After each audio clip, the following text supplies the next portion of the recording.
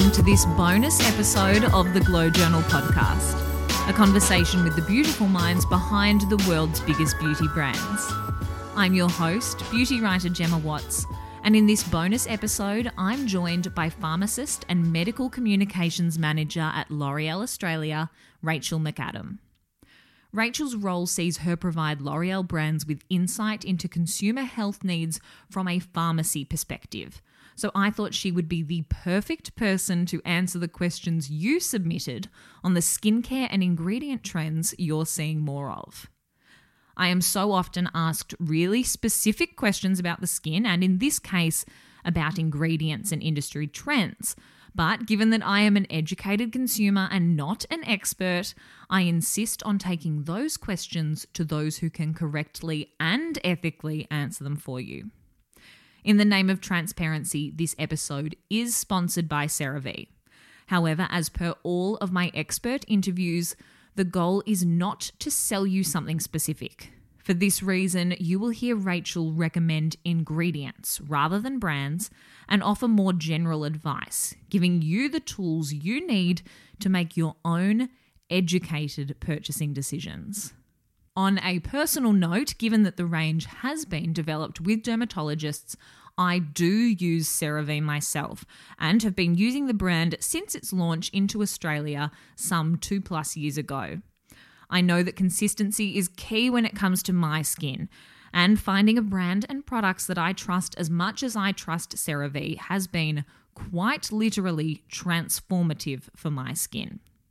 In this episode, Rachel answers your questions on skincare trends, from which products are actually necessary in a healthy skincare routine, and what percentages of trending active ingredients are actually going to make a difference to the skin, through to the rise of trends like singular ingredient serums and skinimalism, and whether or not those trends are worth engaging with.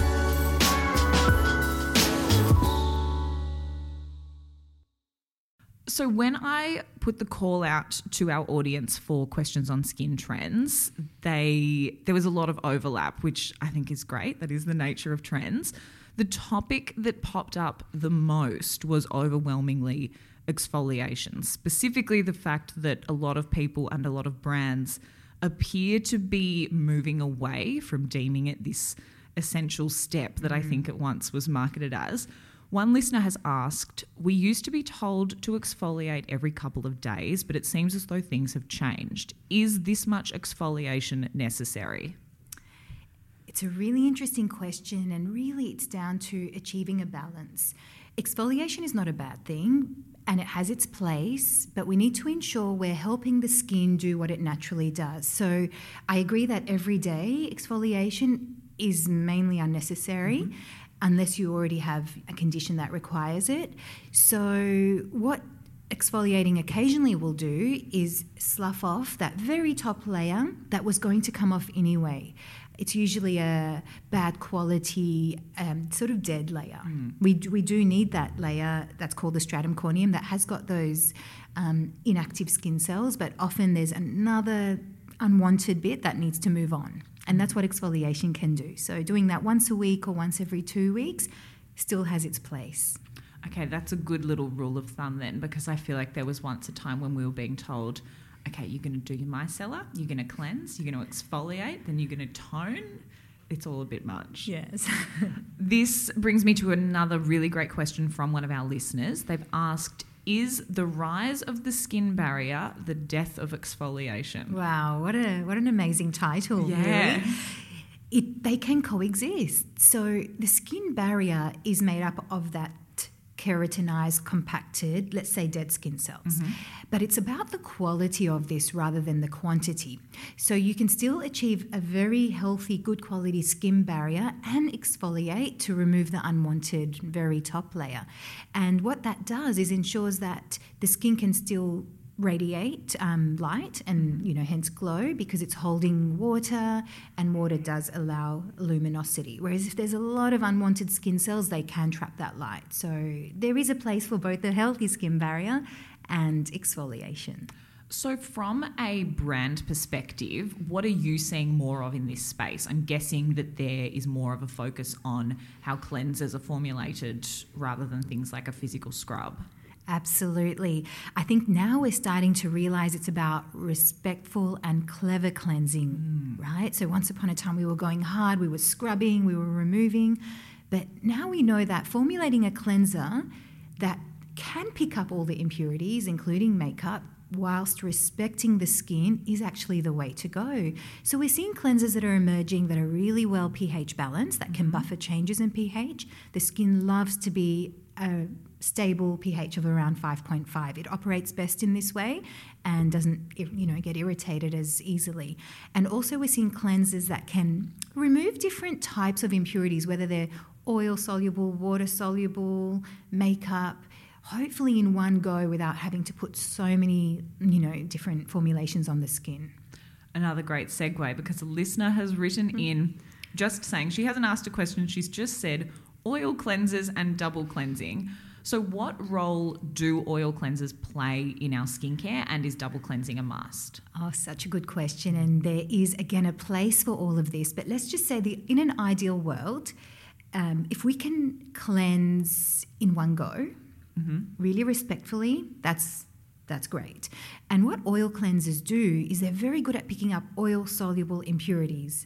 Things like some makeups are quite oil-soluble, so they get taken away and swiped away with oil. Sometimes our own sebum and our own oil is also swiped away with oil. But what oil cleansers will also do is leave a layer of oil on the skin. Now, that might not be great for everyone. That could be also contributing to a build-up and blocking of the pores over time, depending on the oil. And so the double cleansing question is, if we can capture everything in one cleanser, that's minimalist. That's actually being quite minimalist in our skincare and not putting different formulations. And hence chemicals. We know our bodies are made up of chemicals, but there's foreign chemicals that come into contact with our skin, and they can sometimes irritate. So yes, I hope that answers the question. It does. I like that note about keeping things minimalist because that idea has completely transformed my approach to skin. Let's talk about the skin barrier, because that really is what it all comes back to. A listener writes in saying, I keep hearing about the skin barrier, but what actually is it? And is this just more marketing jargon? That's a very good question. Yeah, I'm all about that as well. Let's be honest. So think of the skin barrier as your canvas for everything else, whether it's your makeup, whether it's your anti-aging skincare. And the skin barrier is the skin's ability to keep the unwanted things out, like the irritants that we come across, and we always come across irritants without realizing. Even sometimes the things that our own skin excretes are irritants, and also keeps moisture in. Now, if it does a good job of this, the skin is very juicy and plump, because that epidermis, the very top layer, is holding a lot of moisture and water, and it's reflecting light, and also it's not allowing irritants, which are the things that lead to redness and, flakiness and irritation. So that's our canvas of really healthy skin. That's the skin barrier. It's a good way to think of it. Another listener has asked, I'm seeing everyone from acne sufferers to people with eczema talking about the skin barrier, but these skin types seem as though they're on opposite ends of the scale. What does the skin barrier have to do with oily skins, and what does it have to do with dry skins? I think they've asked all these questions because I keep saying skin barrier this, skin barrier that, without going into detail. No, these are great questions. It means they're really thinking quite deeply and wanting answers that actually make a lot of sense to ask. And the answer to this question is that skin barrier and oiliness can coexist, but they're actually a little bit different. So skin barrier is more about that cement that holds those skin cells together on the very top layer, called the stratum corneum. And oiliness is more related to the sebum that's excreted by our oil glands. And each of those has a very important role to play. Things go awry when there's too much oil secreted, and it's blocking up the pores, and that's when acne and breakouts can occur. Whereas the skin barrier is more around not the oil secretion, but the lipids that hold the skin cells together, the cement. So if you have oily skin, the trick is to still always look after your skin barrier without a formula that's too oily. And we do this through smart ingredients such as ceramides, such as very smart lipids, because they are about the skin barrier.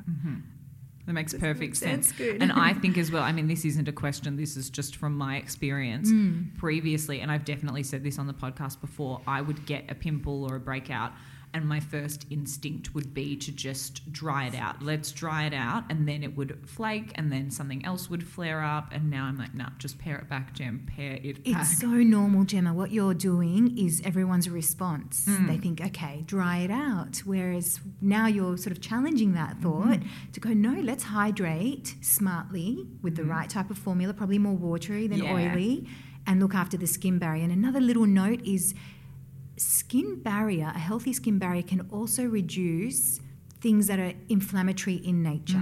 So breakouts can actually function a lot better and have better outcomes if you have a healthy skin barrier. So remember that, acne sufferers. Not a spot in sight at the moment, so something's working. I managed to bring up UV exposure in literally every single interview. So while we're on the skin barrier, what can you tell me about the importance of supporting that skin barrier now that we are coming into the summer? Absolutely. So we know that UV exposure can contribute to skin cancer. We know it can contribute to aging, but what we're starting to learn more about is that UV exposure can also disturb the skin barrier.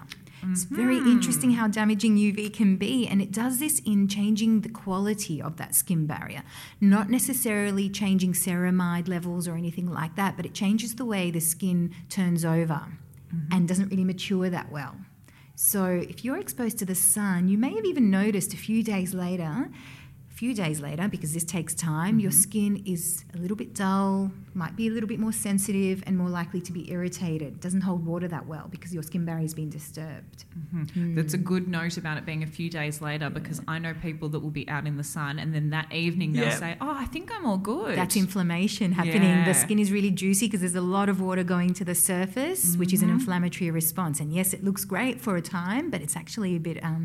it's counterintuitive, isn't it? It's actually damaged. So all of this in mind, what skincare ingredients do you think we're going to be seeing more of? Okay, so we're seeing, in terms of just trending ingredients, we're seeing a lot of microbiome type ingredients, so things like probiotics, prebiotics, that's rising. Definitely ceramides, okay? So they're well researched, they're very smart because you don't need a lot of them and they don't make the skin oily. And maybe even things like proteins, so peptides and amino acids. They're probably the big ones that come up. Let's hone in on ceramides because they popped up quite a bit in these questions. What actually are ceramides and what can they do for the skin? So ceramides already exist in our skin. They're naturally occurring, and they're a type of lipid. Lipids are fats, essentially. They're very specific. They're called sphingolipids for those that are chemistry savvy. And what these do and what we know about them is that they make up around half of the cement that keeps our skin cells locked together on that very top layer. So we're talking our skin barrier, which is the stratum corneum. Now, when things go wrong, it's often linked to a ceramide deficiency. So we know conditions such as acne, rosacea, eczema, they seem to have a link to something a bit off balance, whether it's a ratio or a certain ceramides that's deficient. You mentioned peptides as well. They popped up a lot too, unsurprisingly. We could do a full hour on peptides because there's so much to them, but very top level, what are peptides and why are they having such a moment? Peptides are the building blocks of protein. So actually, let's start with amino acids. Amino acids are the building blocks of peptides, and then peptides are the building blocks of proteins. Proteins are very large molecules. They make up structure of our bodies. So if you put a protein on your skin, it's not going to absorb. It's going to sit there. Now, if you put a peptide on the skin, it's more likely to have a role. It can integrate a little bit more. And then if you put an amino acid on the skin, again, that's much smaller. So peptides have been shown in research because things are still being researched and we're still establishing exactly what they do, but they have been shown to play a role in potentially signaling on the skin, sometimes carrying things as well. They can be carrier peptides, and also in just enzymatic processes. Another ingredient that was asked a lot about, niacinamide. Niacinamide has, of course, existed in skincare for a very long time, but we're definitely seeing more brands kind of push it in their marketing, and it's on the front of the label now. So what is niacinamide? What can it do for the skin? And why are we hearing so much more about it at the moment? Oh, I could do a lecture on niacinamide as well. Peptides, niacinamide. Look, niacinamide is a credible ingredient, so they're right to call it out, but we need to also make sure it's in the right concentration. So what it is a vitamin. It's vitamin B3. The reason why it's so effective in the skin is because it's also one of the very first elements of a natural function, biological function of the skin that produces energy and many things. So it's a building block. It's a tool that the skin already uses. Now, when we apply it to the skin, it's been shown, so this is in published research, to help with hydration levels. It can actually help the skin build its own ceramide, so it can boost the skin barrier and hydrate in that way. It's been shown to reduce pigmentation, but you need a little bit higher concentrations for that in quite a few studies. And it's been shown to help with excess oil, and it's been shown to help with irritation. It's an all-rounder. So it is a massive all-rounder, probably one of the most basic go-tos in skincare, I would say. But I think we've got to be careful and look for it sort of towards the top of the ingredients list, so 2% or more. If it's right down the bottom, it's probably not going to be in a high enough concentration. That's a really good pointer as well, looking at your ingredients list. It's the same as, food in the supermarket. Follows the same rule of thumb. A listener has written in asking, niacinamide, why do some brands and products sting with makeup while others with a similar active niacinamide percentage in them are fine? Your listeners are so savvy. They're switched on. They really are. They are the best. So I think it's probably not the niacinamide that's stinging. I think it could be another ingredient in that skincare. So I would start a diary and just see if there's a commonality. The reason I'm saying this is because niacinamide is a neutral molecule. It's not acidic or basic. Like acids can sting, but niacinamide is quite neutral. Yeah. And also it's very well tolerated. It's already in our skin. So if they're the same concentration and one formula is stinging and the other isn't, look for other things. Could be alcohols in that formula or other irritants potentially. Another ingredient that popped up a bit, squalene, however we're going to pronounce it. This particular listener asked, I keep seeing squalene, different spellings, different pronunciations. Are they all the same thing? And what can it do for the skin? Okay, so they're actually two different things, but they're so related. So squalene already exists in our skin. It's actually what makes up part of sebum. So that's our natural oil. That's squalene. Squalene, however, if you leave it out, it's quite unstable. It can degrade. And you know how oils can go rancid? Yes. Some oils can go rancid quickly and some take a while. So what we found is squalane, which is just a slightly different chemical structure of squalene, just a slight change, is a lot more stable in air, so in a formula. So if you put that in a skincare formula, you can still allow the squalene to then be produced, because once it hits the skin, squalane hits the skin, it can be converted to squalene. And you get your squalene that way. So it's about stabilising squalene. Hope that wasn't too confusing. No, that's really helped. I can see why people are confused, myself included. I love this next question. Another listener has asked about the boom in one ingredient products, say a specific hyaluronic acid serum. Yes. She has asked why we are seeing more of this and if we're better off just using products that combine multiple actives and in turn multiple benefits. So there's no wrong or right with this question. I feel that if you can achieve a cocktail of, important and clever ingredients that work well together, that's probably the best way to go, because that way you're not putting too many formulations and too many inactive ingredients on the skin. But if you just have one priority, then yes, you can use a one ingredient formula. But I would always look at finding one formula with the key ingredients that work well together, and I can give you some examples in a sec, and also are quite stable together, and again, that whole formula is pH balanced. So, for example, hyaluronic acid can work quite well with almost every other ingredient. It can work really well with panthenol or glycerin because they both will hold water and they supercharge the amount of hydration in the skin. It can even work well with vitamin C and retinol because, again, it's neutral. It won't really disturb the function, but it can also compensate for some of the irritation we might see with those active ingredients such as retinol and maybe some of the acids. So if they're smartly put together, yes, I think it's best to have the cocktail of active ingredients. And it just takes less time. Exactly. Less steps, minimalism, yes. Moving on from ingredients to products, I received a lot of questions about masks. I've had a few listeners ask, do sheet masks actually do anything? Yeah. It's a loaded question. Love it. They do, because they are your infusion of an active or a moisturising ingredient. We see a lot of things like glycerin, hyaluronic acid in the sheet masks. And what you're doing is popping them on the skin, but you're also occluding them. Occluding means to cover. Yeah. Whenever we occlude something on the skin, it does increase that infusion and that absorption. So think of it like Berocca for your skin, just for a moment. Yeah. But once it's off, yes, the skin will probably go back, but it's going to have a nice infusion of that active ingredient. The one rule with sheet masks we actually covered last month when we did one on wedding skin prep. The only rule is don't use a sheet mask that you've never used before the morning of the wedding. Any other time, have a play. Absolutely. Another listener has asked about masks that are in jars as opposed to sheet masks. She's asked if multi-masking is just a trend or is it actually beneficial? Multi-masking. So the sheet mask is usually, an infusion, that Berocca, and it's occluded, so it's covered, which does boost the impact. A mask in a jar is not occluded. So you pop it on, and often you'll find this type of formula is not watery, so it won't just evaporate. It's going to be probably a little bit more clay-like or oily potentially, and it's got more lipidic ingredients. So they have their place as well. So the jar is maybe...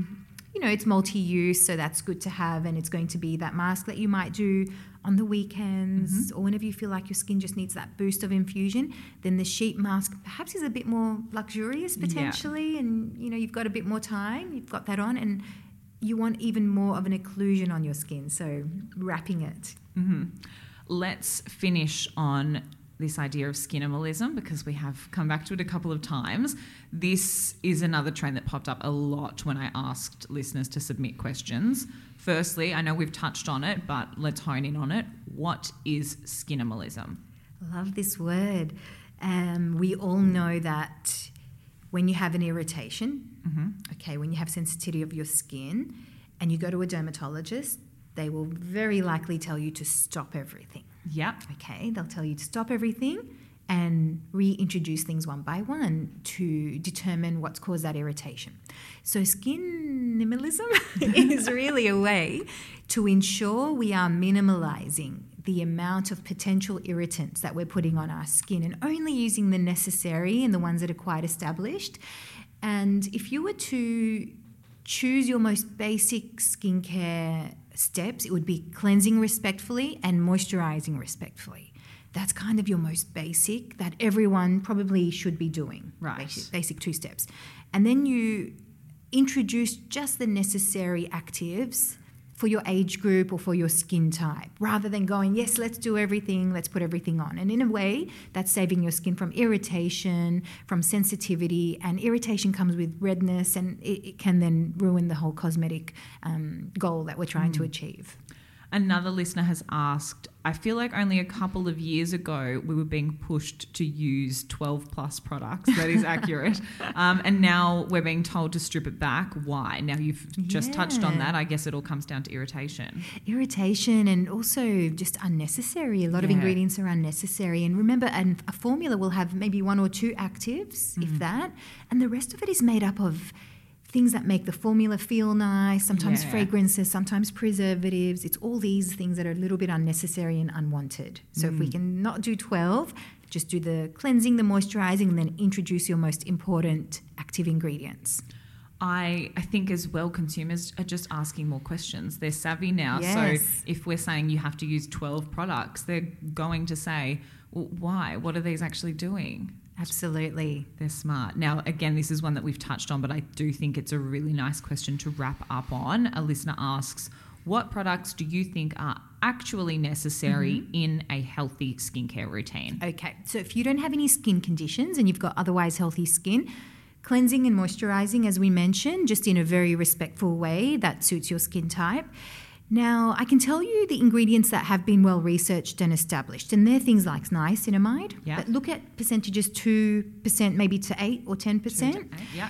Retinol or retinoids, we know they've been researched well enough and they do work. And again, look for percentages from probably 0.1 onwards. It's a very potent molecule and it can actually have great anti-aging benefits, but it can also irritate in some people. Vitamin C is another well-established ingredient, and this is an antioxidant. It can help the skin also with some of its anti-aging needs as well. And ceramides are also part of that moisturising. So they sort of come back to the canvas. So if you can find those in a moisturiser, that is the ideal type of moisturiser because it's supporting the skin barrier function. And probably hyaluronic acid. I could go on actually. Hyaluronic acid is probably up there too. That was trained pharmacist and medical communications manager at L'Oreal Australia, Rachel McAdam.